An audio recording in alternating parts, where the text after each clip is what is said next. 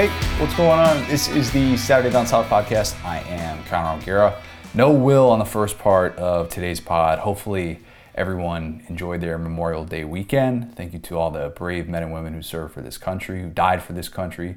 Planned for today, we've got the talented Noah Eagle coming up in a little bit. Extremely talented, might I add. The young play-by-play announcer who I wanted to have on the show for a little bit here. And then we're going to close out with what you wanted to be when you were little in figuring out. But first, a vow to the first-year coaches.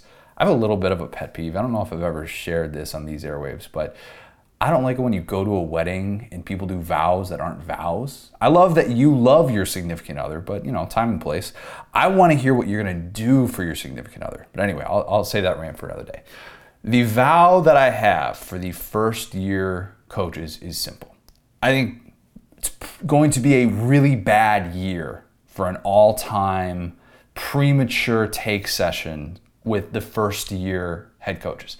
My vow is to not contribute to that, good or bad. I don't want to contribute to that either way. Premature takes for first year coaches. Why will that be the case? Just as I talked about with our whole, why is everyone so all over the place with trying to rank the number 4 team in the country going into the season thing that I did earlier, think about all of these programs with first year coaches. USC, Oklahoma, LSU, Florida, Notre Dame, Miami, Oregon. All of those teams have played in national championships in the 21st century. And if we want to include Virginia Tech, who technically played in a national championship game on January 4th, 2000, but it was the 1999 season, that's 8 programs who played in a national championship game in the 21st century who now have first-year head coaches. I'll spare you the time of looking it up. That's a record, okay? That's pretty safe. It's not just that there are so many high-profile programs with new head coaches, it's that 3 of them left high-profile jobs as well. So there are going to be a fair amount of people who are rooting against Lincoln Riley, Brian Kelly, and Mario Cristobal because they want to be able to say, man, guess they shouldn't have left. You can see those takes coming. There's a lot of confirmation bias with first-year head coaches, and really there shouldn't be. If you want a coach to succeed, you're going to talk about them changing the culture and having things moving in the right direction. And look, I'm guilty of this. I absolutely am. Lord knows I said it a ton about Sam Pittman and Shane Beamer when they had their first seasons with their respective programs. The only real constant, though, with year one coaches is confirmation bias. If you have a coach that you liked coming in and they have a great first season, you're going to hammer home the point that they were the perfect hire. If a coach that you didn't like when the hire was made, if they have a bad first season, you're going to hammer home the point that they were the wrong hire. In reality, though, there is no way of knowing if a coach will be either good or bad based on year one. History shows us that year one is a bad barometer, and any overreaction either way is actually the worst possible take to have. Here's what I mean by this. Let's do some blind resumes with first-year head coaches. Coach A went 7-5 in his first year. He improved his team's win total by 1 game. He had 4 conference wins that first season, and his team finished unranked. Coach B went 10-4 in his first year. He improved his team's win total by 3 games. He had 7 conference wins, and his team finished ranked number 25 in the country. Any guesses? Coach A was Nick Saban. Coach B was Jim McElwain. All right, let's do another one.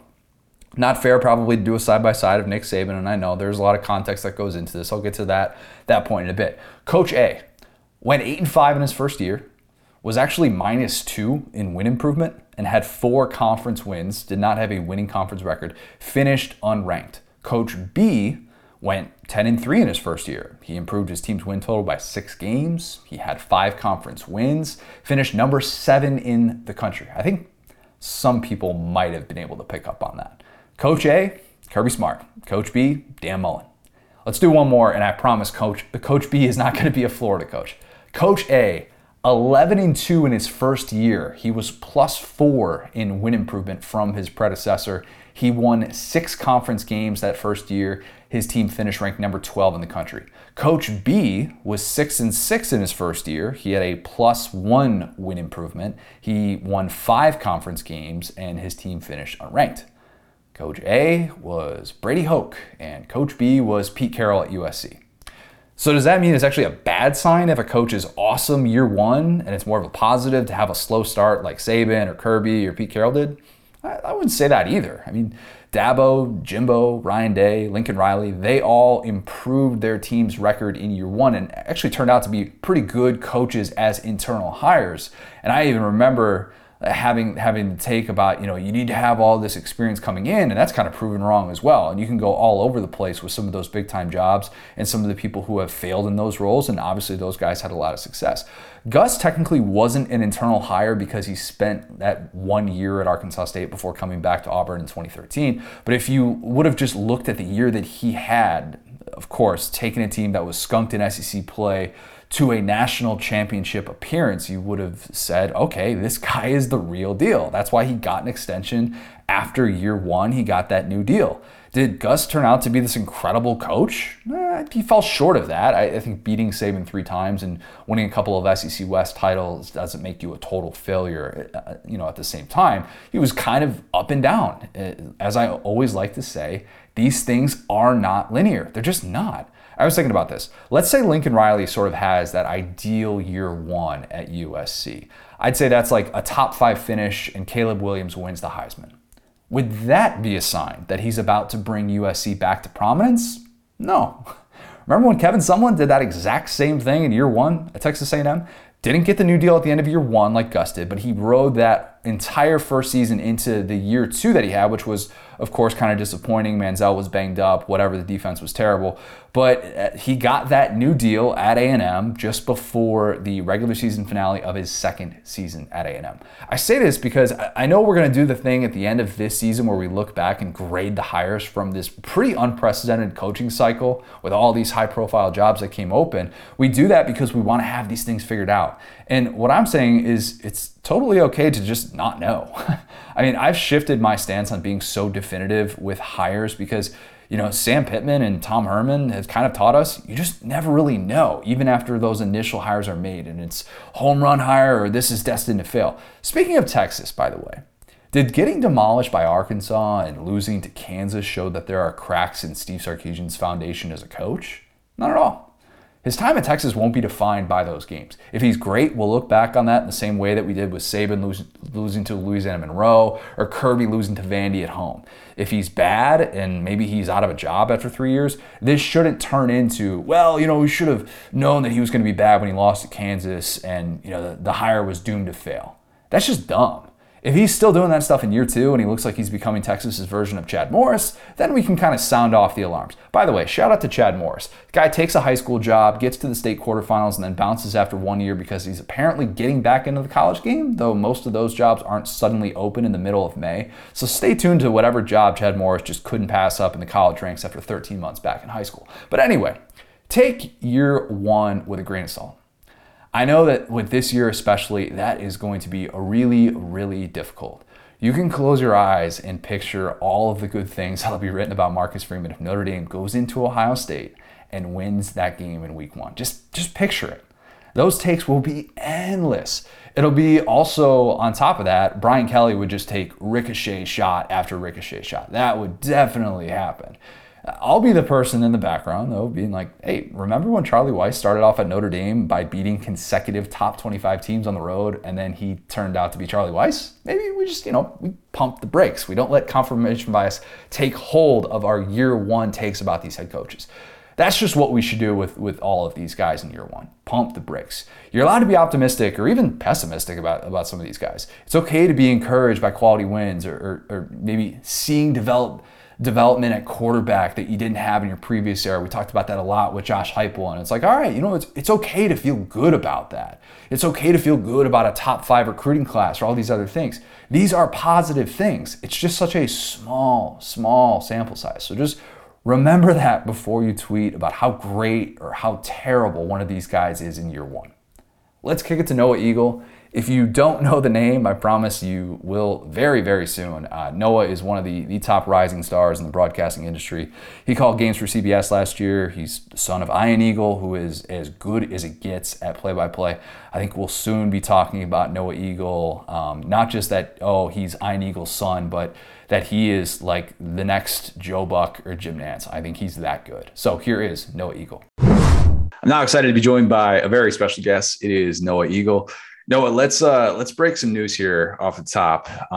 We found out that the CBS skeleton schedule is, there's a lot of holes left to fill in it, but we did find out that CBS has that night slot October 8th, which surprised no one because A&M Bama, we expect that to be the night game on CBS.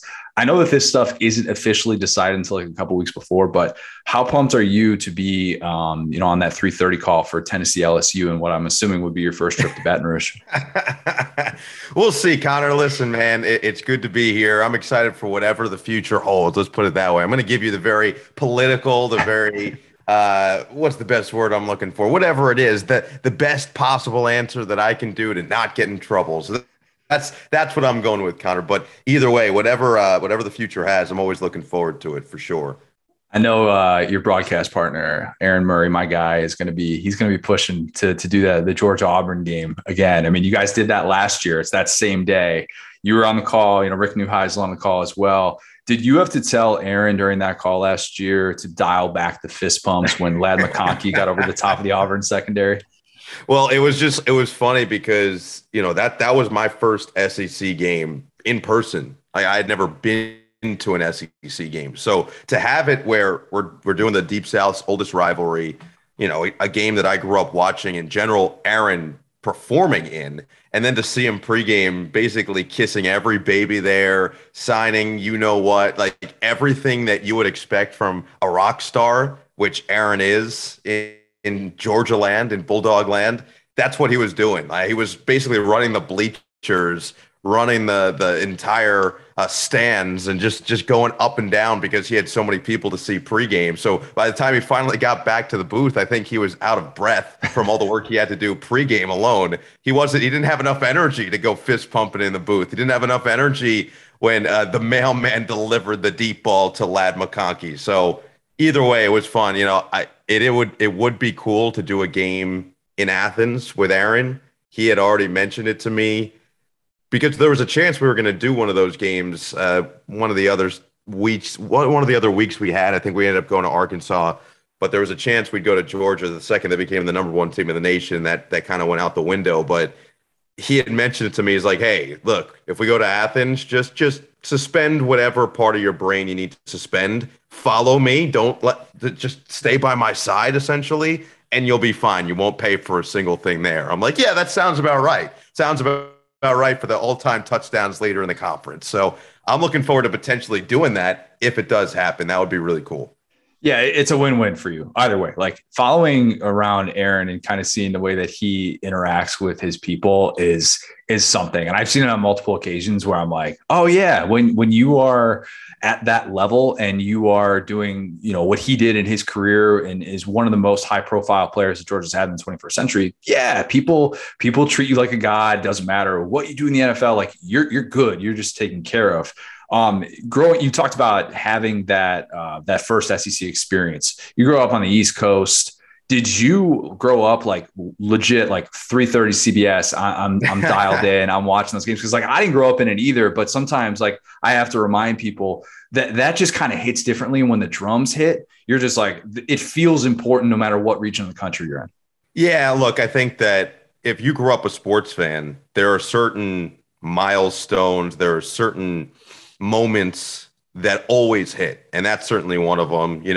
Sitting down on a Sunday for me, watching an entire NFL slate had always been one of them. Big NBA games. I was always a big sports fan. So college football fit into that. And watching the SEC in particular, I think you always, no matter where you are, you have memories of big Iron Bowl games or any big Georgia game from my youth. And so, I gave Aaron a lot of what for the Nick Fairley hit. I know we made light of it on the broadcast, but that was a moment for me growing up watching college football. That was huge. That was a massive game with two title contending, title hopeful type of teams, type of programs, obviously. And so it was like, it unlocked almost a core memory of something that I hadn't thought of years. And then I heard, Aaron Murray, the first thing I could think of was that game. So yeah, it was something that was certainly part of my life. And I think it only heightened now that I've really experienced it in person, because it is different. You you can get the essence of it to a certain degree watching it on TV. But now that I've actually been there and seen it and felt it, it's night and day. You just don't quite understand what is at stake and what it means to everybody that's there until you can feel it for yourself. How many times is too many times to say it just means more on a broadcast? You set a limit for yourself? Yeah, I would say the over under is 0.5. Yeah. I would say over under 0.5. I can't go with the cliches. I feel like I gotta be better. You know what I mean? You gotta be better. You gotta take the step back and say, how can I improve? How can I change it? How can I reinvent the wheel a little bit? But it does mean more. It really does at the end of the day. So I guess you got to balance. It's a little bit of a balancing act. I say this because I think people need to know you're in your mid-20s. In addition to being that on that one of those crews for CBS, you're also doing play-by-play, calling Clippers games. You're calling, matches for the Tennis Channel. You've got some college basketball in there. Like we were talking about it before we came on. Like you're kind of just doing everything right now. And we're going to get to the Nickelodeon game in a bit here. Trust me, we will definitely have some questions about that.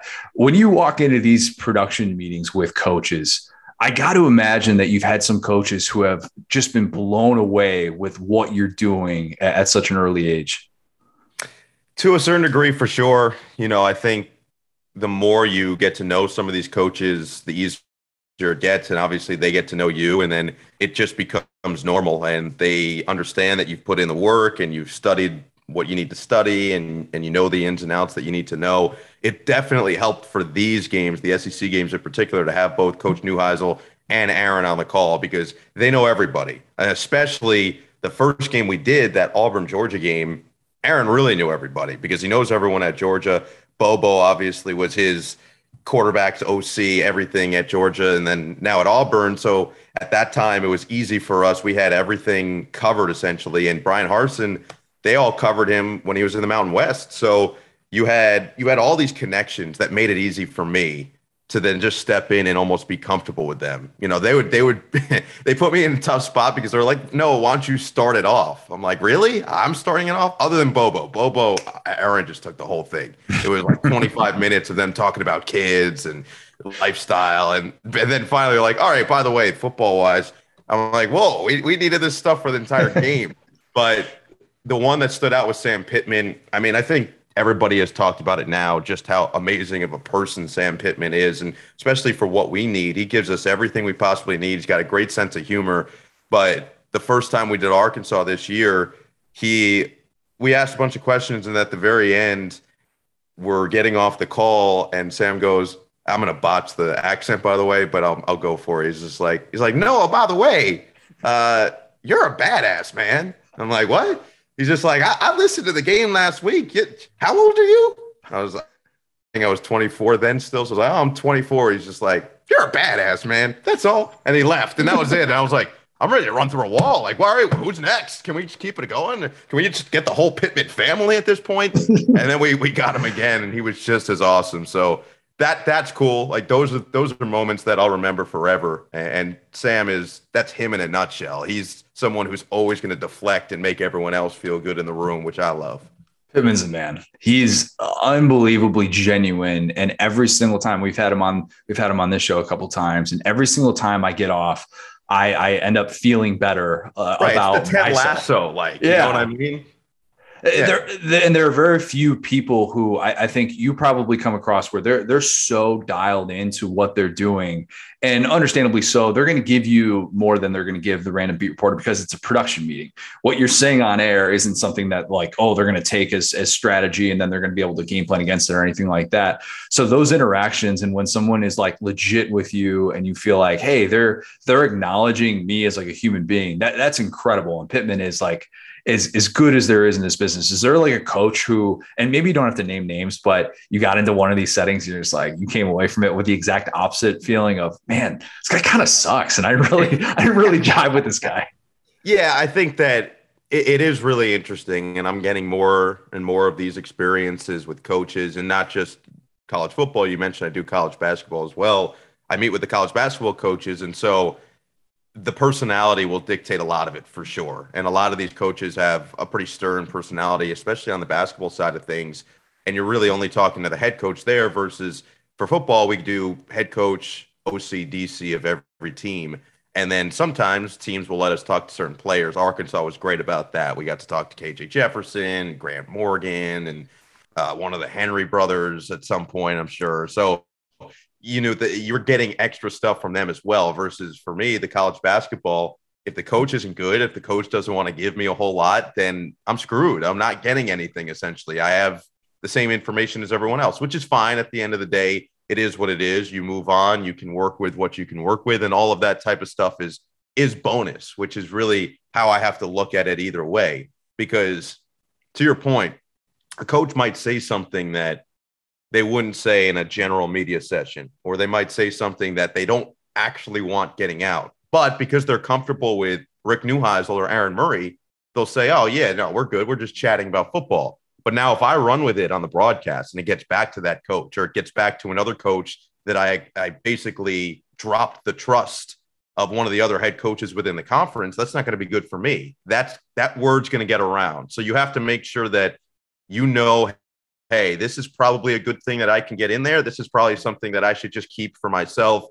It's good background knowledge to have, and maybe I can use that and frame it in a different way so that the coach looks like he's been put in a good light or whatever it might be. But that, to me, is the balancing act and the most important aspect of those coaches or player meetings. You've got to understand, hey, this was a really good piece of information, but if I use it, I don't think I'll ever get a really good piece of that type of information ever again. So I think that's the challenge of it. I just wanted you to say Jim Boeheim is the exact opposite of Sam Pittman. That's all I was looking for. Listen, the thing with Jim Boeheim is both my parents went to Syracuse, and obviously he was already there. And so I have long ties. So he was fine with me, but I've seen him say some stuff and do some stuff that have just crushed kids, right? I have full stories about that are not rated for podcasts. Like they go beyond rated R. So that's a different story. We'd have to dedicate a whole hour just to that. So yes, I mean, look, Jim Boeheim, I still love, and I still love my Cuse family, but there are moments for sure. I remember being in college, and Joe Buck came to speak in Indiana, where he went to school for 3 years before he dropped out, becomes a play-by-play guy for the Cardinals. And at the time, I was a 20-year-old kid or whatever, and I'm thinking, all right, that's really impressive that he was able to do that. Now I look back on that and think, that's one of the most impressive things I've ever heard in broadcasting, to do that, because there's a certain level of confidence that you have to have. And because, look, I think you absolutely have it. And I can tell every time you're on the call. And I've heard people twice your age that don't have that level of confidence and that level of self-assurance. When did that sort of I belong moment kind of come for you? Was there one specific time where it was just kind of all clicked and you're like, all right, this makes sense, and I feel comfortable going into any setting just as long as I'm prepped? Yeah, I mean, I think that anything that you do in life, you need to do it with this belief of, hey, I'm really good at what I do. And that, I don't care if you're someone who's performing as a broadcaster or actor, whatever. I don't care if you're a doctor. I don't care if you're working construction. Like, anything you got to do in life, you have to do with supreme confidence in yourself. And that comes with more reps, doing it over and over and over and over again. Because when I started broadcasting, I got to Syracuse, which is very competitive. Indiana is very similar. It's a competitive program. And so a lot of kids, because of everybody who came before, they get there and they've already done stuff. They already have tape and they've already called games. And I wasn't that. I got there and I had done basically nothing. I did maybe one interview in high school one time, and that was it. So I was almost a blank canvas, which I actually liked better, because now I could hit the ground running and just work, put my head down, see how better I could get. But when I first started, I was not good. Now you can listen back to some of those tapes. I have a whole story. The first play-by-play I got to do in college was high school football. That's the hierarchy there. The hierarchy at Syracuse is legit. You need to basically climb it. So the first experience I got was a high school football game. And in order to get cleared, you have to keep making tapes. And so I grew up a Jets fan, long-suffering Jets fan.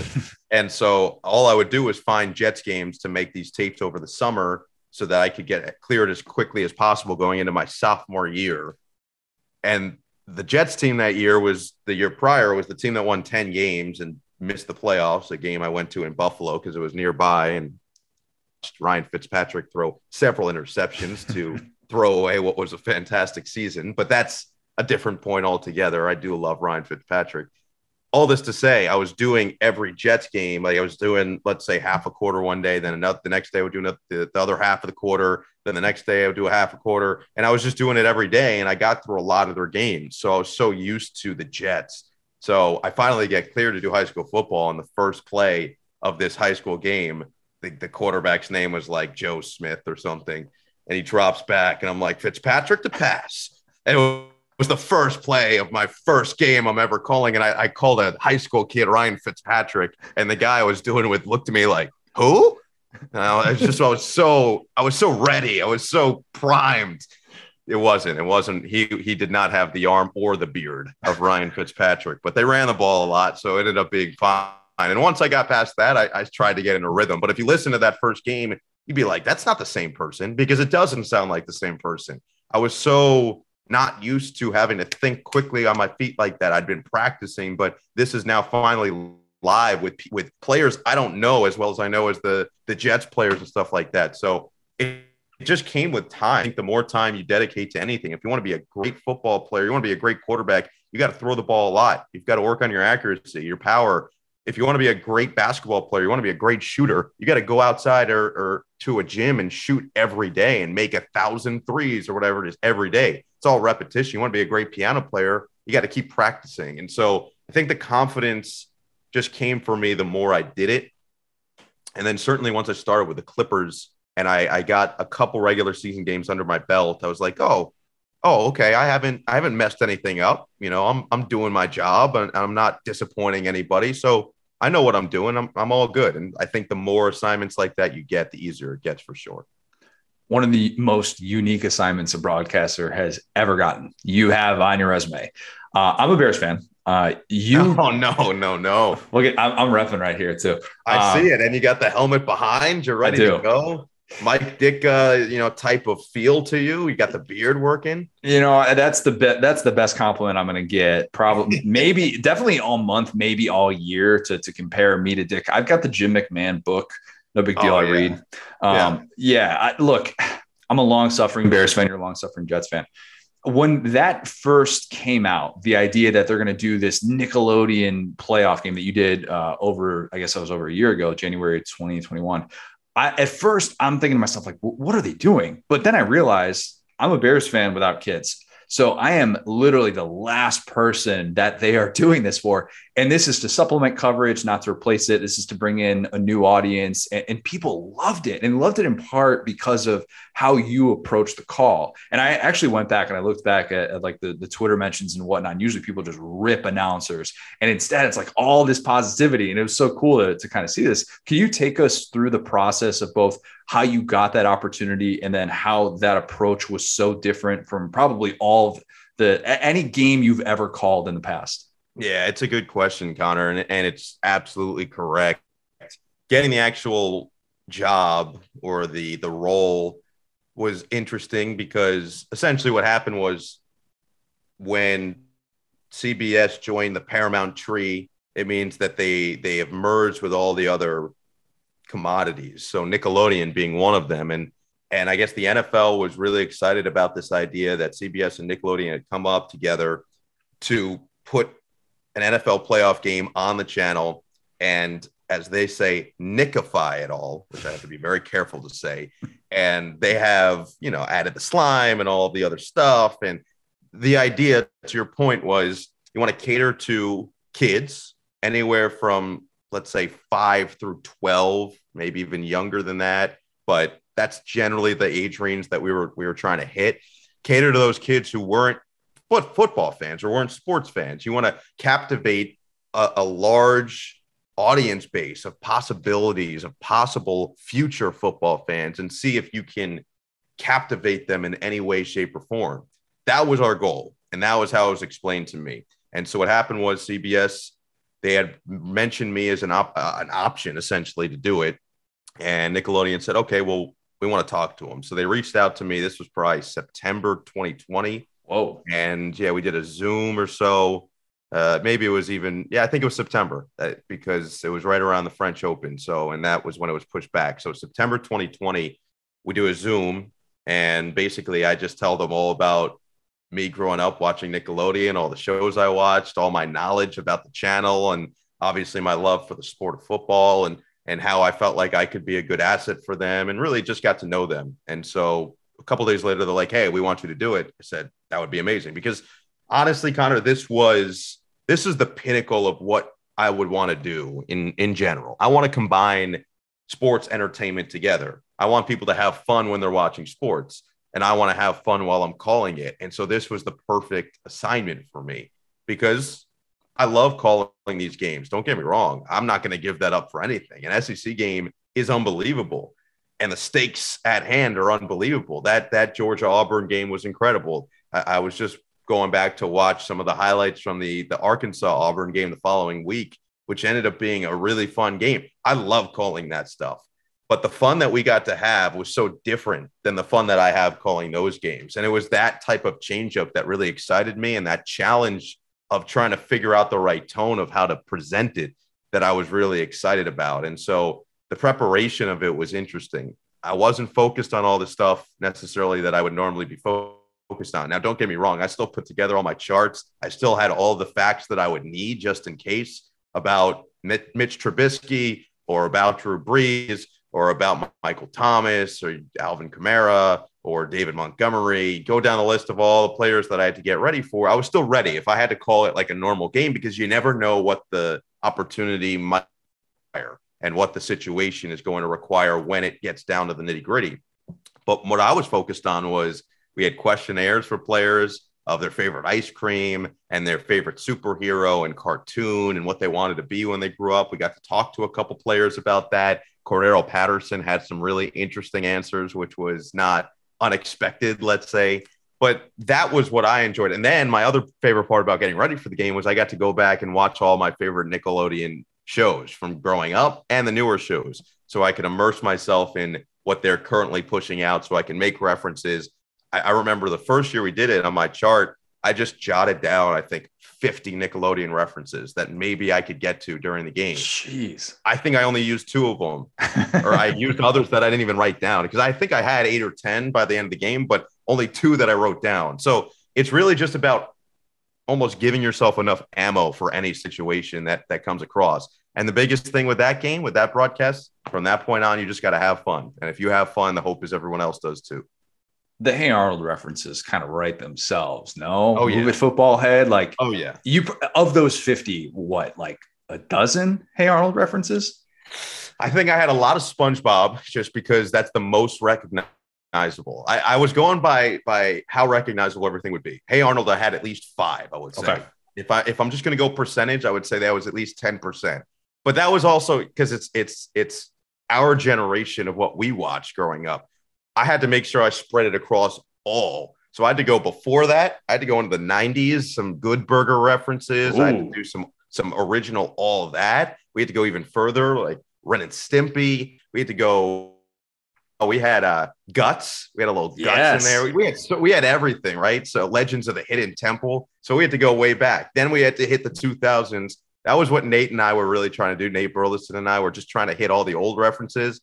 And then we tried to tee up the kids for the newer references, the newer shows that I necessarily hadn't watched before getting ready. So that was the challenge also, was trying to figure out how can we just get across and almost bring and reel everybody in, all generations in, which we felt like we did a pretty good job of. It's cool to think that a lot of dads out there probably had this unique, genuine moment with their kids, and you got to be the voice of that.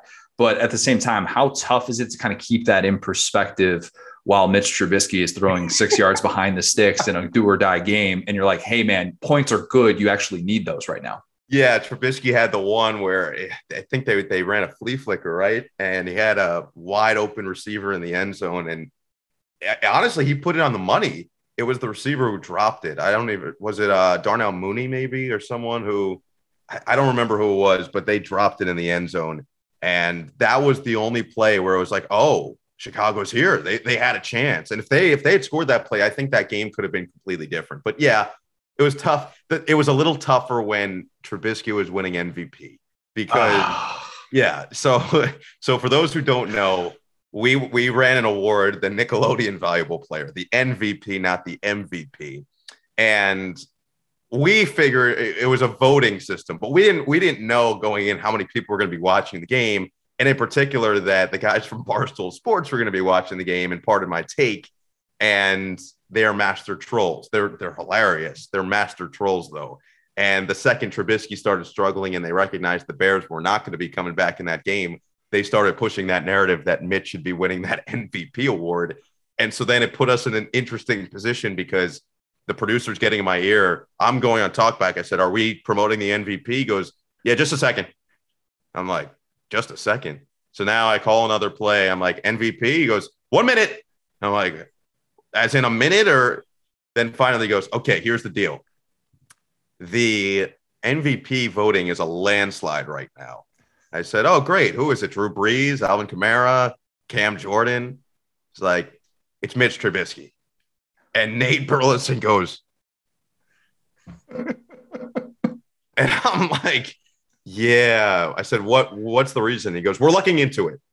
30 seconds later, he goes, "Okay, so apparently the Barstool guys have been pushing this narrative. So you're just going to have to go with it. Just go with it." I said, "All right." So we acted like, it was a surprising result, but good for Mitch. We tried to make it seem like it was uplifting enough, but that was the biggest hurdle for us, I would say. Not necessarily the game as much, although we had to describe some stuff, and Cordero Patterson maybe had some tough language at one point in the middle of the game. But outside of that, the game was it told itself, and we got to just use the slime or whatever else to our advantage. But the MVP was a hurdle. We had to figure out how to best frame that, which was not easy. Shooting Jake Marsh a text saying, "Hey man, cue call off the dogs." There was no, he didn't even give you a warning of that, because obviously it's part of my take guys who are at the forefront of that. And you know what, it's kind of it became like a funny thing to see Mitch actually have the MVP trophy as well. Like no warning whatsoever from Jake that this was on the way. No, it was funny. So the reason I think they were so into the game was because of Jake, at least. I think Jake was really excited that I was doing the game because we're friends from college. We were a year apart and we were pretty close. So I think Jake was telling them, like, we got to watch the Nickelodeon version. And I think both Big Cat and PFT were like, "Hey, you know what? Yeah, let's try it out." And then once you got going, they were super into it. So he was the reason they were watching in the first place. But they had no idea what they were doing about MVP until the actual moment. And Nate and I both decided before the game, we're not going to look at our phones at all because we don't want to be influenced by anything. During most games, I'll look at Twitter, which I've got a funny SEC story about Twitter during a game. But this game, I didn't want to look at anything because I didn't want anyone's words to me, whether it be a text or a tweet, to be a positive or negative influence on the broadcast. I just wanted it to be a clean slate. So I got back to my phone afterward, and I think Jake had texted me just some stuff about the MVP stuff, but I had 350 text messages after that game. So it actually took me to get through all the text, tweets, and everything else until the next night. It took basically a full 24 hours. Wow. It was crazy. I don't think I've ever been inundated with stuff like that before. And it goes to show that we definitely made an impression, which was really cool. That was really just a cool moment more than anything. But Jake did not give me a heads up. He did this year when we did the game. Before the game, he said, "Hey, we're starting to think up who we want to be the MVP before the game." Obviously. He said, "Here are the 5 candidates," or whatever it was. He gave me like the 5 names. And then during the game, it just derailed. Once the Cowboys were down, they're like, "Got to be Dak." I'm like, "All right, sounds good." Okay, so what's the story of you checking your phone during an SEC game? So we did our last game we did this year, the crew of me, Coach, Aaron, and Jenny Dell, was right after the day after Thanksgiving, that Arkansas-Missouri game. Missouri travels to Arkansas for senior day. What would be a fantastic finish to a fantastic year, program defining type year for Arkansas. So all these great storylines, right? And Arkansas starts running away with the game. They were just much better. And Jefferson, Traylon Burks were connecting on ridiculous plays left and right. And I think Traylon Smith had a big touchdown run at one point. Rocket Sanders had a huge run early in the third quarter that basically broke the game open. So it was one of those games where it was starting to slip away. Missouri wasn't really going to get back into it. And there was a touchdown call that was being reviewed. It was a play where Traylon Burks busted to the outside, basically what happened was KJ Jefferson, I think, pitched it to Burks, who ran to the outside, last second pitched it back. Rocket Sanders took it in, and it was a close call, but he was in for the touchdown. So we're going through the replays, and we bring Gene Steratore in, and Gene Steratore is talking about the play, whatever. And then Coach Newhousel goes, Gene, how was your Thanksgiving? And he goes, oh, Coach, my Thanksgiving, we've got a traditional Italian family. So we had a traditional Italian Thanksgiving with meatballs and eggplant parm or whatever else. He was saying all the foods, right? And the second he stopped, I decided for whatever reason, I had just seen the clip. I'd watched the show straight through, but I just seen the clip on Twitter yesterday before of Tony Soprano at the Thanksgiving dinner going, time for turkey sandwiches, is throwing the stuff at the grandpa. And so I just decided to take a leap of faith and go, Gene, whenever I hear Italian Thanksgiving, I think time for turkey sandwiches. Tony Soprano, legend. That's what I said on the air. And Aaron and Rick are laughing. And I get a tweet immediately, just immediately. And I find these funny. Like, I truly do find these funny. And I think I told Aaron and Rick during the next break about it, and they were cracking up. But the guy on Twitter goes, whoever did that Tony Soprano impression during the Arkansas game should face the North Korean justice system. Whoa. Which then but here's the thing. It's funny when you take this and really think about it. Like, imagine if I actually had to go to North Korea. They say, well, what'd you do? I go, well, I did a Tony Soprano impression during an Arkansas-Missouri game. They're like, behead this man. What are they going to say? Like, what are they going to do? What would they have been offended about with Tony Soprano? But that was one of the funnier tweets I've ever gotten. And I really feel like I need to start using that phrase because it can be damaging to somebody. It really can be. Okay, so during a game this year that Noah's on the call for, Tennessee LSU, of course, totally don't text Noah or tweet at Noah during the game and do that, because he will then it will then become a thing that he'll be thinking about the rest of the game. Don't do that. Everybody listening, positive vibes only. We're not going to text anything negative. Please do that, because it honestly raised our frequency in the booth when they started cracking up. I think we just enjoyed the fourth quarter. It was great. So it worked out perfectly. Please do. That's awesome. I love that. I try to get as far as I possibly could. And you can tell me if this is the case here. Is this a record for the furthest somebody has ever gotten into an interview with you and not brought up your dad? Yeah, I think it might be. Yeah. What are we, 34 minutes in? That's impressive stuff. Yeah. So I you probably get these reminders all the time, but it's also got to be awesome because for my money, like, your dad's a legend. I mean, he is. I would listen to the Eagle family broadcast, my neighbors doing yard work. Like, it's that good. And I'm sure many people. I mean, we're available for our fee. As long as you can hit our fee, you're good. Dude, July gets real slow, man. I'll tell you what, we get desperate around here. You guys getting to probably have all these experiences growing up. What's your best childhood memory of being able to kind of hang out with your dad in some of these iconic venues?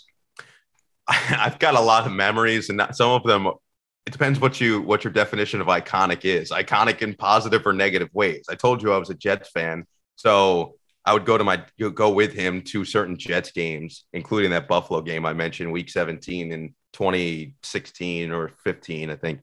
But a couple of years before that, I was at the Jets game on Thanksgiving. He was doing the radio call, Jets Patriots, and Mark Sanchez decides it would be a good idea to drop back, tuck it, run.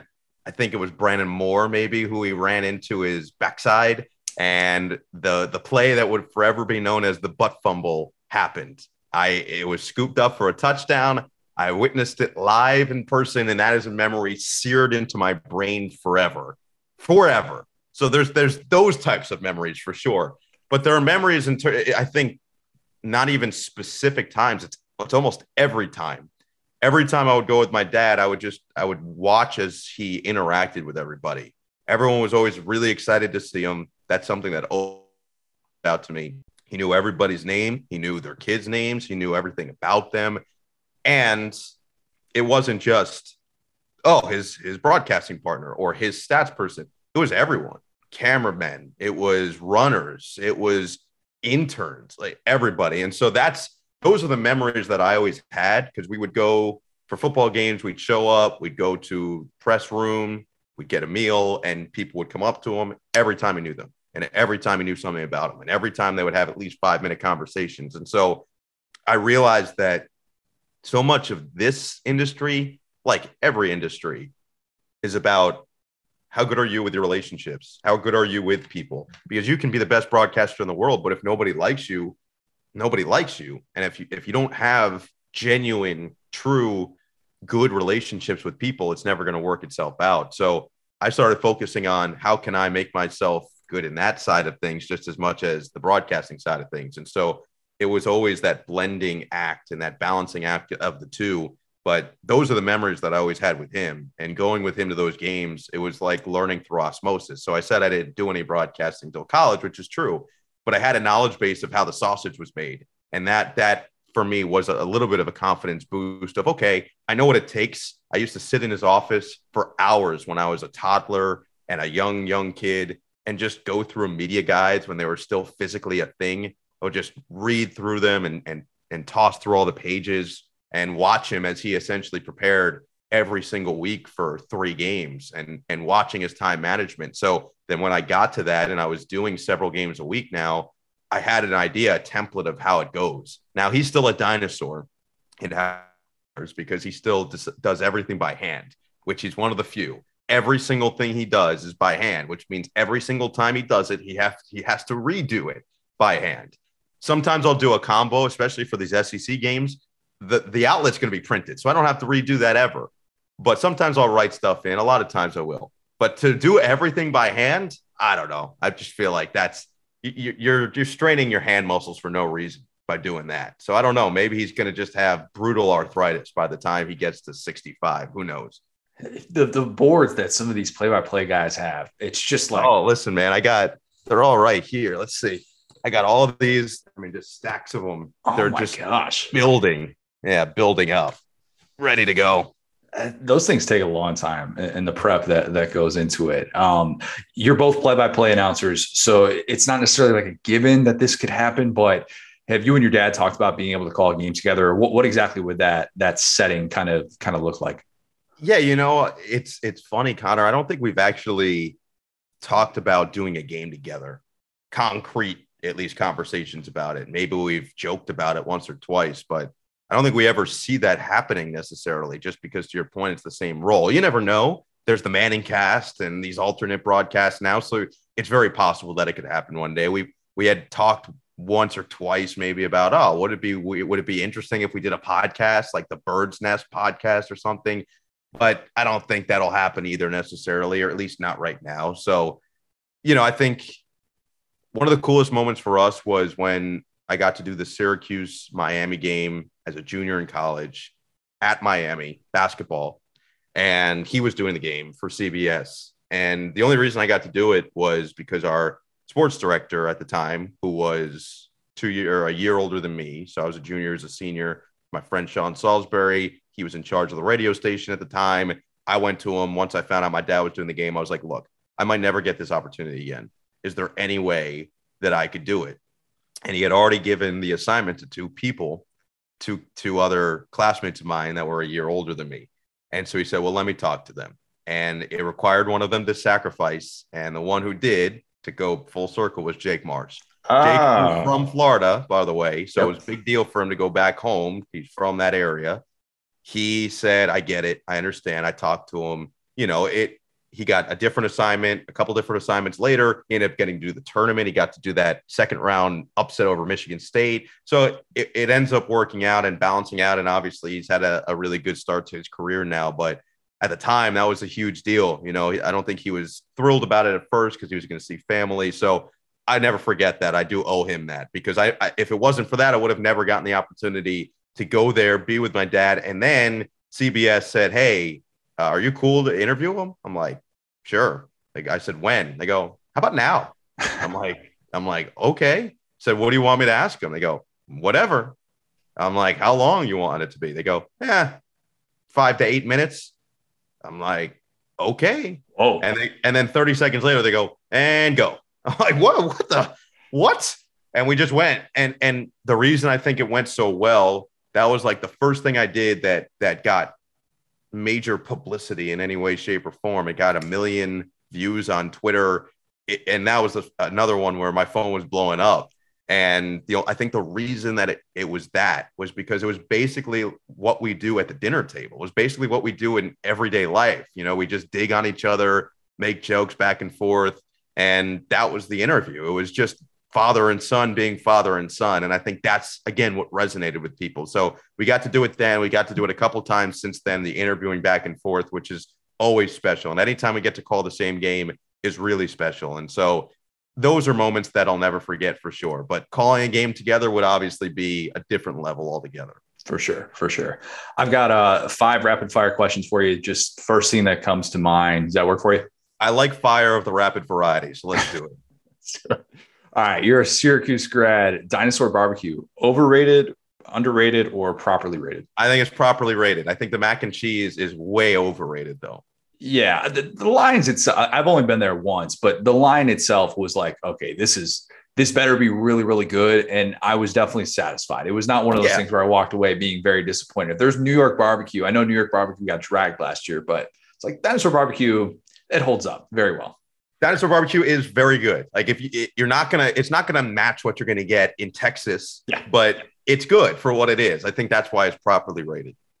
Okay, say something that would make me like Rick Neuheisel. He can have a conversation with the paint on the walls. All right. The dude, that was my favorite thing about Rick Neuheisel was at first I wasn't sure how I was going to go with him just because I've only really seen him from afar. We had talked once or twice through Sirius XM when I was maybe doing the show after him or before him and they were about to get on, him and Chris Childers. And so that was really the only interaction I had with him. And then I watched him. Anybody he can talk to and he can find common ground with them. And I love him for it. He does love golf too, if you're a golf fan. Okay. I need to be able to kind of give him a chance a little bit more as a broadcaster, but we can say that for another time. Has Kawhi Leonard ever given you a multi-sentence answer in an interview? Yes, he has. That was a big shock to me, but there was All-Star Weekend 2020 in Chicago. He won the MVP of the game. And I was the first person to do a one-on-one interview with him after the game. And he gave me 2 answers that were pretty long. One of them was about Kobe Bryant. So that helped. But yes, that was shocking. Dang. Jim Nantz gives his tie to the MVP of the NCAA tournament.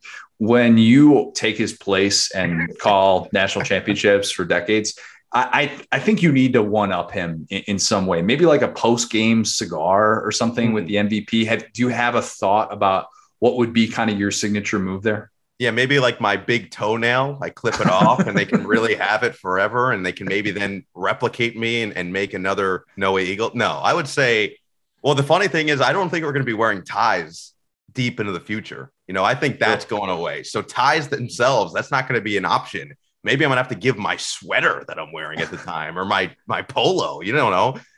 Maybe it's going to be like a jersey swap, actually. I want that. I want to take my shirt off after a broadcast and jersey swap with a national champion. That is now the only goal I have in my life. I didn't even think about it until this very moment, but I am all in on that. You got to take off the Lululemon pants and just swap them. Yeah, exactly. The ABC for the DEF. Yes, absolutely. Last one. Your dream event to call is what? So I grew up such a big basketball fan. I think it would be hard for me not to say the NBA Finals, but either the college football national championship or the Super Bowl is right up there too. Like the stakes there and how many people are going to be watching. But at the same time, I feel like maybe this is a good question. You see, I don't really put much thought about it. I really just keep following. I would say the NBA Finals is where I'm going to be. It's where I'm going to end up in terms of my choice. But the other ones are definitely enticing too. Can I just say everything? Just everything. Yeah. Yeah. Let me just say everything. Yeah. Good answer. No, I really appreciate the time, man. Best of luck with everything and enjoy Baton Rouge this fall. I appreciate it, Connor. Thanks for having me on, man. What's my destiny, Mom? You're going to have to figure that out for yourself. Life is a box of chocolates, Forrest. You never know what you're going to get. Figuring it out, we are talking about what you wanted to be when you grew up. Will, I don't know if I know the answer to this. What did you want to be when you grew up? Assuming, and let's take the context out of this. We're assuming that you are currently satisfied in your job, profession, and that you don't aspire to still be like, I don't know, Joe Burrow. Yeah, I think the window's closed. He's a little bit older for an NFL quarterback, but I think the Joe Burrow ship has sailed. Yeah, I think this is gonna sound immature, but growing up, I loved Top Gun, and I wanted to be a fighter pilot. Nice. And and then like my mom was a realtor, so I was like, I'll go into real estate, and then I ended up in marketing, which is pretty close to real estate. So yeah, I mean, I work, I do shoots, I make memes and stuff. So it's not like I have like a you lost the game job, but yeah, fighter pilot was a very lofty expectation. We're seeing the new one 3 hours after we're going to be recording this, so I am very, very excited. First time I've bought tickets for a movie, 3 years probably. Heck yeah, man.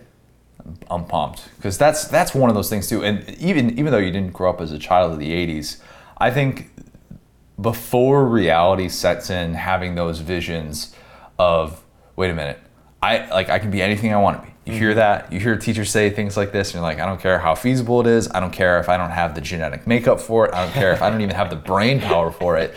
Let me do exactly that. And there's something about that innocence that I wish I had longer in life.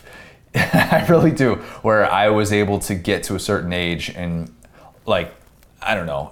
Everybody, like, if you watch the movie Rudy, everybody talks to Rudy as if he still has this twinkle in his eye of doing something that's absolutely impossible. And the thing that you, as like a consumer of that movie, as long as you're not some big like anti-Notre Dame person, you're watching this movie going, oh, isn't that amazing that this person is like doing this through college, of like hearing all this negativity about something so unrealistic. And I think about that a lot. And like, at what age does it hit you when you realize, oh, I can't do something? I'm guessing the majority of people listening to this wanted to be a professional athlete in some capacity, right? Like, most of us aren't sitting there in first and second grade going, you know what, I just don't have the chops to do this. Vertical is looking a little bit. I do that pacer test, man, not in first place. Yeah. Look, man, if I can't finish in the top half of Miss Kruger's second grade class in the mile, my professional athlete chops are going to be limited. No, I don't think I fully acknowledged that I wasn't going to be a professional athlete until middle school, because I wanted to be in the NBA. Right. I mean, that was like growing up in the suburbs of Chicago, Bulls. I've said it many, many a time. 6 of my first 8 years on earth were NBA championships, and that was everything. And so when I was like real little, I went from little Tykes hoop up to the big boy hoop. I was shooting on the big boy hoop in kindergarten. I was not messing around. Oh, yeah. That was like the LaMelo Ball, right? That's what LeVar did to the kids. He was like, hey, you got to learn how to play with a full-size basketball. You have to. I mean, if you're still playing on the little Tykes hoop into like second grade or something like that, you're behind. Mm-hmm. You're just behind. And I was going to be like, hey, look, I know I'm the only one in my kindergarten class that's going home and shooting on a regulation size hoop with a regulation size basketball, and that's going to make me better. And then I realized that I'm going to be 5'8", and nothing else is going to matter. But I didn't have that realization until probably about middle school, that was definitely not going to happen. But I am fortunate enough to be one of those people who, 5th grade, and I've told this story again before, so I won't like get into too many details about it again, but like 5th grade creative writing assignment, and they're like, just write about anything you want. Anything. Like, okay, I'll write about Game 3 of the 1993 NBA Finals, Bulls, Suns, triple overtime game, old Chicago Stadium, this incredible game that obviously I don't really have serious recollections of, but I've read about a bunch of different times. Mm-hmm. And I told myself, if I could write about that, oh yeah, I'll absolutely do it.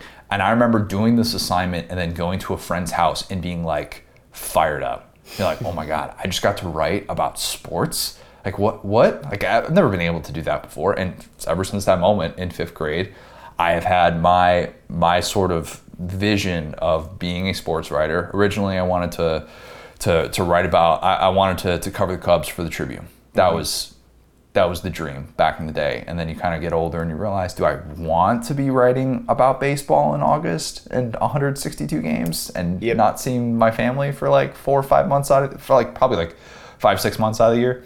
No, Probably not. But reality set in for me. But I was able to kind of mostly do what I aspired to do as a kid, and I feel very fortunate in that regard. First off, that story is fire. I love that you were writing like a gamer in 5th grade, and you were just like, yes, this is like ready. Rebounding advantage all the way in the Suns. But MJ, what are you gonna do? You know? That's like super cool, man. It's very cool that you got to like kind of pursue your passion. Like that's part of what got me thinking about this. Is like a weird throwback, but whenever you're talking about that one guy being like sports, whenever you're coming up, it's like it's funny how like we. Let me ask you this: when you were coming up as a sports writer, did you do the thing where you started to emulate like all the ESPN guys? Because I did that. To a certain extent. To a certain extent. We in our household, my brother and I would watch Pardon the Interruption. And BTI, we'd watch that. We'd watch Around the Horn and stuff like that. And then when it wasn't on, and then my brother and I would get into these debates, and my dad would always tell us, you know, this isn't BTI. I've told that story before. I love that so much. Yeah. And we're like, well, you know what? Maybe we could be doing something like that someday. So maybe we should kind of get our reps in right now. And look at you now on Feinbaum. Wow. Right. It's like, hey, Dad, it's a good thing I was doing this in 6th grade and getting into legit back and forth discussions because it kind of prepped me for this. Those championship reps, all right? Right. And so like we would definitely do stuff like that growing up, but I probably tried on a couple of Stuart Scott-isms, rest in peace, a booyah here or there. Rich Eisen growing up, any child in the 90s who loves sports Center and watching those replays and the memories I have of watching it for the 4th time through when I slept over at my aunt's house, and I'm like, I know exactly what they're going to say about this Mariners-Angels highlight, and I know that Jay Buhner flew out to right field, but Ken Griffey Jr. had this unbelievable unbelievable run scored on this incredible slide. I know what they're going to say when he gets to play. So stuff like that, yeah, absolutely, but not to the point where it was like my entire personality, although probably some people would disagree with that. Yeah, no, I know, like, we're probably going to get to that because a couple of people said they wanted to be sports writers, but that's one thing, like, I remember coming up because I wanted to be a sports writer, I wanted to be in sports, and it's like, you could always tell, like, the people that were really into it growing up, and especially in, like, high school and college, because they had, like, all of those reps down, all of those, like, isms and stuff, and so it's just interesting how that stuff can just kind of shape you as you grow up, you know?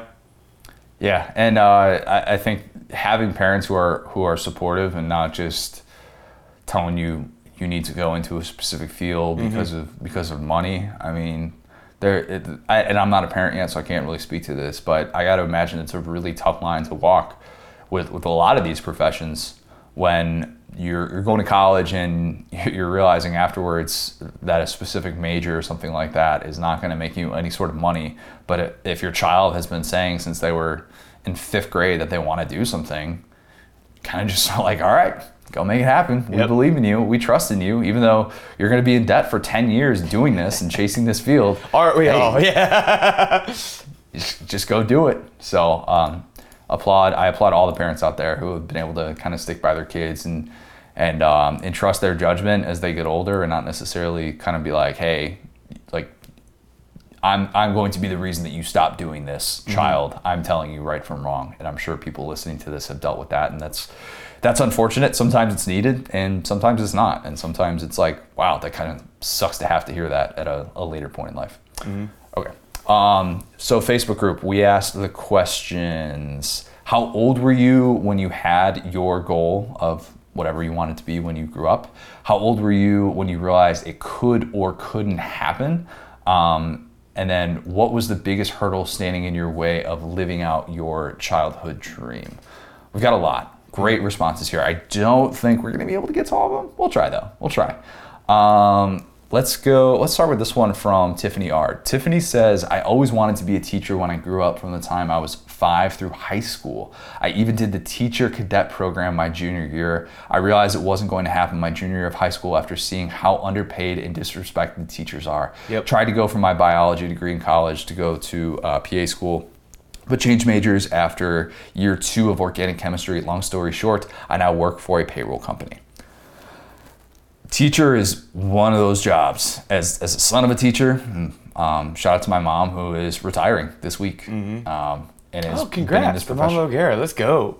Yeah, thank you. Yeah, it's going to be a different chapter in her life. It's weird. Like I've I've only known her to be a teacher. And I think for those who have been in this profession, you've seen some, like, people talk about the benefits, which, look, having summers off, some of these holidays that the teachers get off, especially in the suburbs of Chicago, where they'll have holidays off, then I'm just like, okay. So that's why you go into school into June, and that's why you don't get out until that late. But I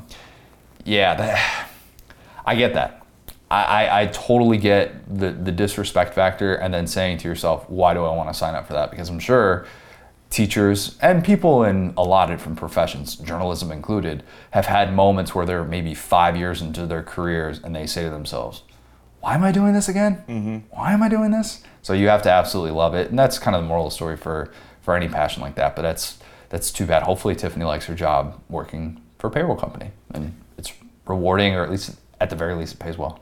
Payroll company, I would think. Yeah, they gotta listen. The whole roll is about rolling in dough. You know, you're rolling the pig. Anyway, shout out to teachers, man. People always talk about like first responders and stuff, and like, not that those people are overappreciated, but teachers more than first responders. Is that what you're saying? No, not at all. I'm saying teachers are underappreciated. I think that teachers are a profession that, like, especially kind of lately, like my neighbor that I talk about is super cool. He's a teacher, and when you kind of see what they go through in that, they kind of get used, in kind of like, I hate to say a political sense, but there are so many things that are tested out in schools, and so many agendas that get pushed in schools, like nowadays, like on both sides, and it's just the job is getting harder from everybody that I talk to that's a teacher. That's, you have to walk this fine line, as far as when it goes to the mask mandates and all the things they have to deal with on a daily basis. And I think that they're underrespected. I think that even 10 years ago, like, we knew that teachers were underpaid and we knew all that stuff, but now it feels like it's an even harder job. So just shout out to all the teachers that are out there, like, keep it on. And I think that was, a smart decision, Tiffany, from your perspective, to not do that. And I think it kind of worked out for you. But yeah, just kind of both sides of the aisle, just handshake there. 2 years of dealing with this has been difficult. Like, I have lots of teachers in my life. One of my best buddies is a teacher. One of our friends down here in Florida, she's a teacher as well. And it's just been all over the place. So you're right, exactly. Shout out to all the teachers who've been dealing with this really, really difficult time to be able to educate our youths.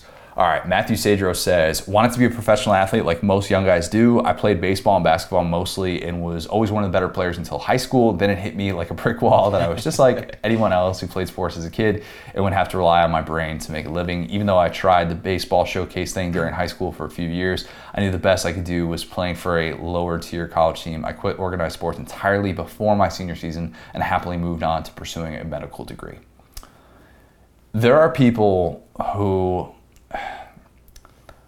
they'll be like third, fourth year in college, small school, and they'll still be telling themselves, I'm going to play Major League Baseball. And sometimes I wonder, what's this path? How is this path playing out? Maybe baseball is not the best example of that, because you can get drafted in baseball and like, I don't want to say that it's easier, but obviously having more rounds to be able to do it, and kind of watching my brother go through that process at Valparaiso, and like seeing some of his teammates who by the end of it, they just know. And Ryan, his senior year, after he got hurt as a junior, when he was taking off initially, and then senior year, you're kind of like, all right, I'm on scholarship. A lot of them in baseball aren't on full scholarship, but I'm on scholarship. I'm kind of riding this thing out. And I got to imagine that there are people who go to a smaller college and look up after an athletic career and say, I wasn't going to the pros, and what if I had realized that 4 years earlier? Of course, that's the opposite of the Rudy approach entirely. But how many people have that moment of clarity in high school where they just say, it's not happening. It's not happening, and that's okay, and that's perfectly okay. Not everybody was put down on this earth like Tracy McGrady. Listening to him on Pardon My Take, where he just talked about throwing 87 miles an hour just casually after not playing baseball for like 16 years and still being able to do that. You're like, okay, yeah, different breed of human you are than me. I fully understand that. You are a human trebuchet. You could just create momentum. That is not me, buddy. Yep, not me. I'm not running a 4.45. I don't care how much training I do. It's just not going to happen. And having that moment of realization before you're maybe financially invested credit to you, because it's not to say that time would be wasted, because at the same time, there's also a certain element where you're like, play sports as long as you can. And as long as somebody is giving you that opportunity, just play sports and have fun with it. Do it until your body tells you you shouldn't be doing this anymore. But it is definitely a fine line that you have to walk of, when do I want to maybe pursue my degree post-college and kind of figure these things out. And I know that for some people, playing sports is a way to kind of delay all of that, even if they know. So yeah, it is a difficult thing to have to like come to grips with, but sounds like Matthew did it at the exact right time for him. Hey, it's better to be coming to grips with it at that age than pulling a gun on people at a flag football event. Really. So. Goodness gracious! What a callback to an all-time figuring out response we had. So listen, that's the guy who doesn't let it go, and he's like 30, and he's just like, look, there might be some pro scouts out here. I got to whip out this piece, and then you're that guy. So it's good to figure it out. Whatever, it's time to get off the bus.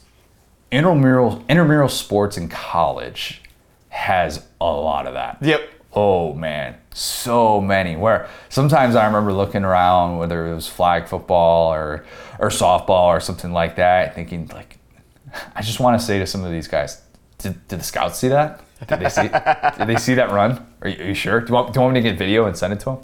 Everybody, hand up. Who thinks sports is too political and that's why you're here? Everybody? Yeah. Okay. Right, exactly. This one from Austin Foster.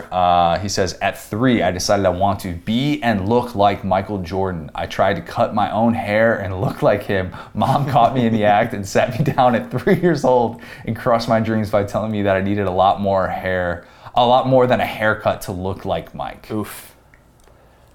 At least she kept it to hair. It didn't talk about your vert. Didn't talk about your handle. Just said, no, this ain't happening. If I saw my child at age 3 cutting their own hair, that'd be a fair response to have. But if they say they want to be like Michael Jordan, see if that's at least possible. At 3, you can figure some things out, right? Mm-hmm. You can say, we'll get you to the right person to cut your hair, and if you want to be like Mike and practice this, no, I'm kidding. But having that realization at 3 years old, hey man, way earlier than I ever had it. Way earlier. Not even close. Who didn't want to be like Mike growing up? But you kind of just missed that era a little bit, right? Where that wasn't as much of like I want to be like Michael Jordan. Like, who was the stereotypical, like, this basketball player is the dream to turn into, like, was it Kobe? Was it AI? Like, did you have one in mind that you always emulated? Well, for us, it was Shaq. Same thing, stop growing. Growing up as kind of a chubby kid who was able to kind of push people around in the post, I was like, this is going to be great. I'm going to be 7'1". I'm just kidding. I was like projected to be like 6'8" or something, like when I was really young. What? Yeah, I ate terribly is what happened to me. My whole family's huge. I'm like the run of my family, believe it or not. And so, yeah, my whole family is like 6'5", 6'6". So I was like, oh, dude, this is great. I can work on like some post moves. I can do all this. And then I stopped growing, and I was like, oh, this is useless. I'm a useless player. I'm 6'1", and all I know how to do is post. Oh my gosh. Being told that you're going to be 6'8", that's like, that's dangerous. Yep. The possibilities of what you can do if you know that is your potential, as opposed to 5'8", which, some of us hear that and then they look at the doctor like they're crazy, and then they don't really process that people who are shaving in 7th grade probably don't have a whole lot of room to go in terms of growth. Being told you're going to be 6'8" is way better. Were you told in like elementary school that you're going to be 6'8"? Yeah. You're what now, like 6'1"? Yeah, I'm like 6'1", borderline 6'2". But yeah, I was told in like 5th grade, like, hey man, take care of yourself and you're going to be really tall. I pretty much did not take care of myself. I think I just drank a bunch of Mountain Dew, ate a bunch of chips, and I think it just kind of like, or the guy was wrong, I don't know. But yeah, like I said, my whole family are massive. So I literally thought when I was young, I literally thought I was going to be Shaq because I was so much bigger than everybody. At the very least, you could have looked down at Michael Jordan. Exactly. If only. Mm-hmm. Drew Page says, horror story, realized it wasn't going to happen. Out of college, I got my first job in radio with a broadcast degree. They treated me like garbage from the start. One morning I came in to do the morning show, but they hadn't shown me 100% how to work the board. this is a real thing. And those who have been in that spot, if you've done like college radio or something like that, that moment of panic of being like, I don't know how the vast majority of these buttons work, and I don't know how to troubleshoot any of this. Yes, that's very real. So people were hearing music but wouldn't hear me talk. Nobody called to tell me something was wrong. The next Monday they fired me and said I embarrassed the station. Eventually wound up in healthcare, and I love it. Bonus story just for y'all. One day I hit a key on a wireless board nobody thought was working. It was working. Started playing Jeopardy music while a Justin Moore song was on live. That I one time when I was in college, and I did college radio for like, was it just a semester? I think I did it for first semester senior year or something like that. And I had, or it might have been 2 semesters. I had a morning radio show that was once a week with somebody I covered, not my rival from the last episode, but with another guy who covered Indiana sports there. And one of the things that we had to do like 2 days that we were like during 2 football games or something like that, we had to work the board essentially. So you can like host a halftime show or something. You could like host a post game show. You basically have to like plug in the songs to play after the game ends or whatever the case. And the guy that I was like working the board with, we were both kind of like, I don't really feel like we had training for this. This is going to be bad. And then we thought everything was fine, and we thought we did what we were supposed to do, and we both got a call 20 minutes later from like the station director saying, hey, we have dead air. You need to get back and put something on. I'm like, okay, so everybody on campus who was listening to the student radio station heard dead air as a result of my negligence. Awesome. This probably isn't the career for me. So similar, Drew. They didn't fire me though. They probably were like, let's stick to your day job. Just continue writing. Don't worry about any of that for the future. You don't have to be a 3-level scorer in this aspect. You could just do the all-air stuff. Yeah, and like it seems like the board guys, like you almost have to have like my disposition where it's like, oh, something's on fire. It's like, okay, we'll figure it out. Because if you're so dialed into that, it gets so bad because there will always be something going wrong, and you're just like, okay, cool. Yeah. Now we're listening to the latest set. That's fine. Yeah. I remember the board guy for our show that we did. He like didn't show up 3 times. Just didn't show up. Sweet. Yeah, super reliable Love college guy. jobs. Yeah. And then when we got mad at him for not showing up, he's like, what do you mean? I'm like, did you not sign up to do this? At 7:30 in the morning when we're supposed to be hosting this show, and you're just like MIA and we can't get a hold of you. He's like, you texting me didn't make me move faster. God, that is my least favorite text in the... Okay. Anyway, moving on. Yes, never respond to that, ever. If you're the person that's clearly in the wrong and you're not showing up to something that you have made a commitment to, never ever be that person that pushes back with that response, because that's never going to end well. Yep. I'm talking about this person 13 years later because of how much they sucked. Anyway, all right, let's move on. I'm getting heated too. Let's go to... let's go to this one from Ryan Land. Ryan says, when I was young, I wanted to be a phone operator. When I grew up and that job no longer existed, I became a social worker. All right, respect. Phone operators is just not a thing anymore? Like when you call and you say, operator, I would like to speak to somebody on West 33rd Maple Street. And they go, okay, blah, blah, blah, like operator. That's not a thing? Okay, well, if you pick up your phone and say operator, does somebody answer? Fair point. No. Okay, fair point. I guess I'm confusing that with customer service type jobs. Not like a phone bank. Those are still around. I like the old school, like rotary phone, like operator, give me the hospital. I have an emergency. Yeah. Yeah. Okay. That I can see. But I would see that would be an easy transition if you wanted to work in customer service. Yeah. I don't know. I'll tell you what, most times you call customer service and you ask to speak to a representative, and then you're like, by the end of it, give me the operator back. Right. Give me the machine. They're easier to deal with. Just scream at this machine and feel better for a second. You know how you yell, representative, representative, representative, and then it pushes you through to a representative? You should be able to be talking to a representative who's not helping you whatsoever, and then say, operator, operator, operator, and then they push you back to the machine who's telling you exactly what to do. They should do that. Correct. Figure that out, somebody. Let's go to Bradley Zane Zamanek, pro video gamer, which in my childhood days wasn't even a thing.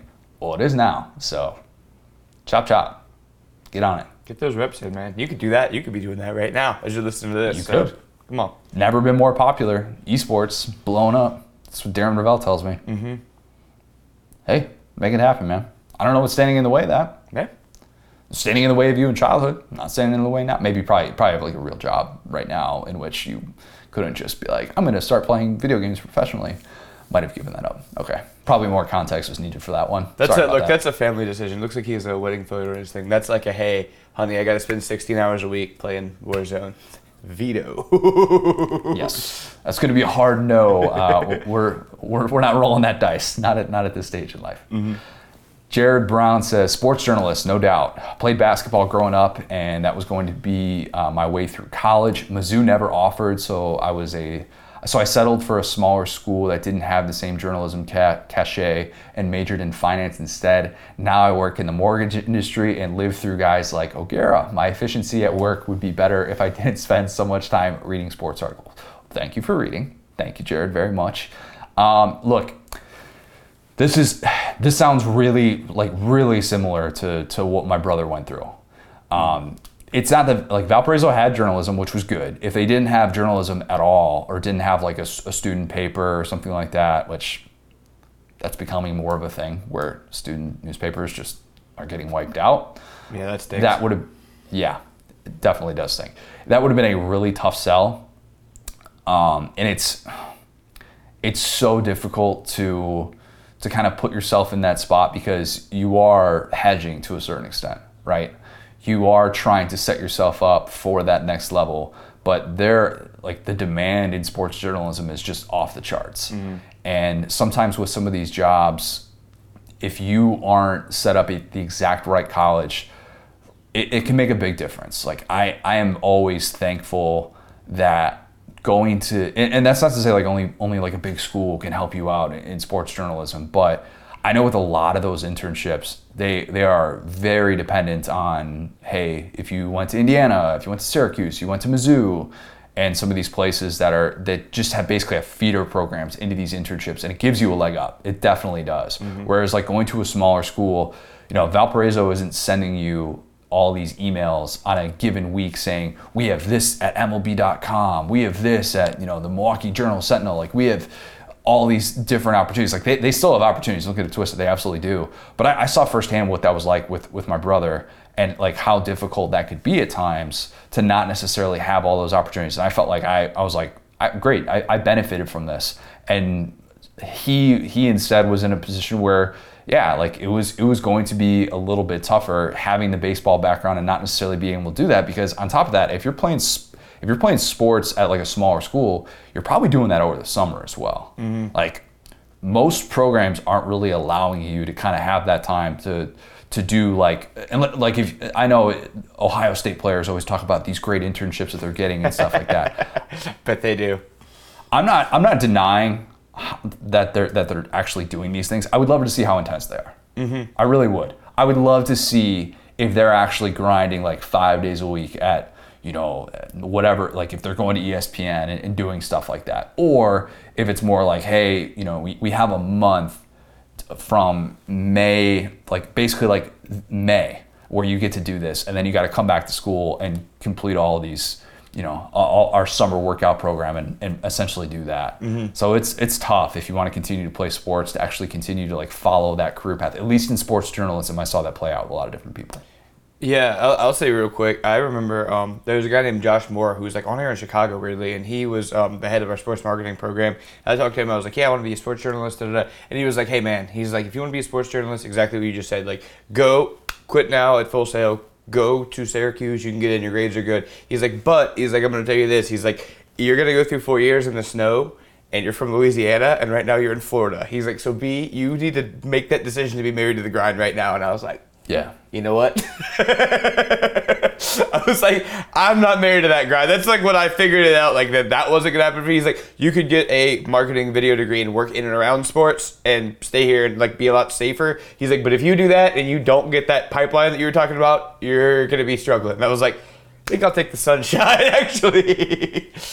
This profession, and I know I'm speaking specifically to sports journalism, but I don't know, I think if people are listening to this, they have kind of an interest in this, and yeah. I've told kind of my story, my background in it before, but you hit on something that's really, really important that I'm not sure like a lot of people realize. If you take kind of the more traditional path in this field, I had internships with Indianapolis Indians, which is the AAA team for the Pittsburgh Pirates. I did that my summer after junior year of college. And then after my senior year of college, I worked for 3 months at the Pro Baseball Hall of Fame, like National Baseball Hall of Fame, like a place where that's going to stand out on any resume, and it's going to pop. And it was a great experience. It was unbelievable. I got back after that, and for 5 months, even though I had those internships, and oh, by the way, I did like a game day PR internship with the Colts. So I had all those things on my resume. I did everything I was supposed to do on student newspaper. I worked my way up. I got to the top of the sports section. I did everything within my power. I had like a good enough GPA, which I don't even know if that was on my resume post-college. And it took me like 5 months to get a job. And it was Central Nebraska. You're going to cover high school sports. You're going to cover USHL hockey. You're going to cover a little bit of University of Nebraska Kearney Division II sports. We're going to maybe get you opportunities to cover Nebraska home football games, even though that wasn't even part of the application process. They didn't even sell me on that. That was kind of one of those things that was decided after I got there. And it was hard, man. And I watched people come into Central Nebraska and then do the old Simpsons gif, the Simpsons grandpa gif. They put the hat on, they take the hat off, and then they put it back on, and then they're out. I mean, I had probably 4 different people that I worked with in that job who were fellow sports writers, like in the same exact position as me. I was there for 2.5 years. And I watched people that just got chewed up and spit out. And they said, I can't do this. I can't be driving 50 minutes each way to go cover this, this random track meet. I can't be doing, driving an hour each way to cover, girls tennis, or I can't be sitting outside 40-degree weather with 35-mile-an-hour winds covering soccer when it's rainy out. It's a grind. And like, because of how coveted these jobs are, you have to put up with some crap. You just do. And they're like the prerequisite, I always think, for having any job in sports journalism should be some capacity of covering high school sports. That is like the true foundation in which you should build everything you do in this field. And to this day, I am so appreciative that I was able to do that. And I was also freelancing while I was applying for jobs and whatnot, and I was able to live back home. And I had the benefit of having parents who kind of gave me that time to be able to figure out where I wanted to go and ultimately get an opportunity. But it chews you up and spits you out. And it is hard, man. It's freaking hard. So I take pride in it. And I know I'm kind of ranting here, but like that's why not everybody is able to do a job like this. I mean, to be 100% honest with you. Oh, dude, I would have been one of those people. If I even made it to Nebraska, I would have been like, it's cold. I don't like this. It's cold, man. It's cold. Yeah, you're not sitting there like in Chicago, working for, being like, oh, hey, I'm going to go cover the Cubs today. Oh, hey, Blackhawks got media availability tomorrow. I'll go check that out. It's like, no, you're starting from the bottom, man. Like, right. That's just the way it works. Chris Sahor, similar thought. He said, by the time I realized I would never make any money playing sports, I thought the next best thing would be sports journalism. I went to college for this and pretty much got straight A's, did an internship my senior year, and thought this would be enough. When I went to apply for jobs upon graduation, I found that somehow I was supposed to have at least 2 to 3 years of experience for all entry-level jobs I applied for. Yep. Retweet. 100%. That's it. Nobody wants to hire grads out of college. They just don't. Because more times than not, they don't have to. That's how coveted these positions are. And if you're not doing all the internships, and I started internships late. I know people in my field that were starting doing internships after their freshman year. I was like, I gotta make money. I gotta work at sports camp back in my my hometown, and I gotta do that for a couple of years so that I have any sort of money to be able to spend at school. And I was like, look, this is. Even then, because you do these internships and you do some of them that are unpaid, the Indians internship was basically gas money. Right. I drove from Bloomington, which was probably about 50 to 55 minutes each way. And when they were home, it was every day. I wouldn't work road games or anything like that. But that's all that money was there to cover. So like I was in the hole that summer. Right. The next summer when I was at the Baseball Hall of Fame, like they had, a stipend for us or whatever that we were able to get through this program. But other than that, it was like, hey, what money did you bring with you? Because that's essentially, you're getting money to be able to survive and pay your rent of living in these dorms. And that's it. You're driving 40 minutes to work each day. They had us at Oneonta College. And that's just what you do. And it's just kind of understood. And it's weird because there are not probably, like a lot of people are listening to this are like, that doesn't sound like a fun way to go through. Yeah, it's not. Yeah. But the opportunities are great if you can get them, and if you can get out and kind of get through some of that stuff early on. I mean, I always say the reward is absolutely there. I'm talking too much about me right now.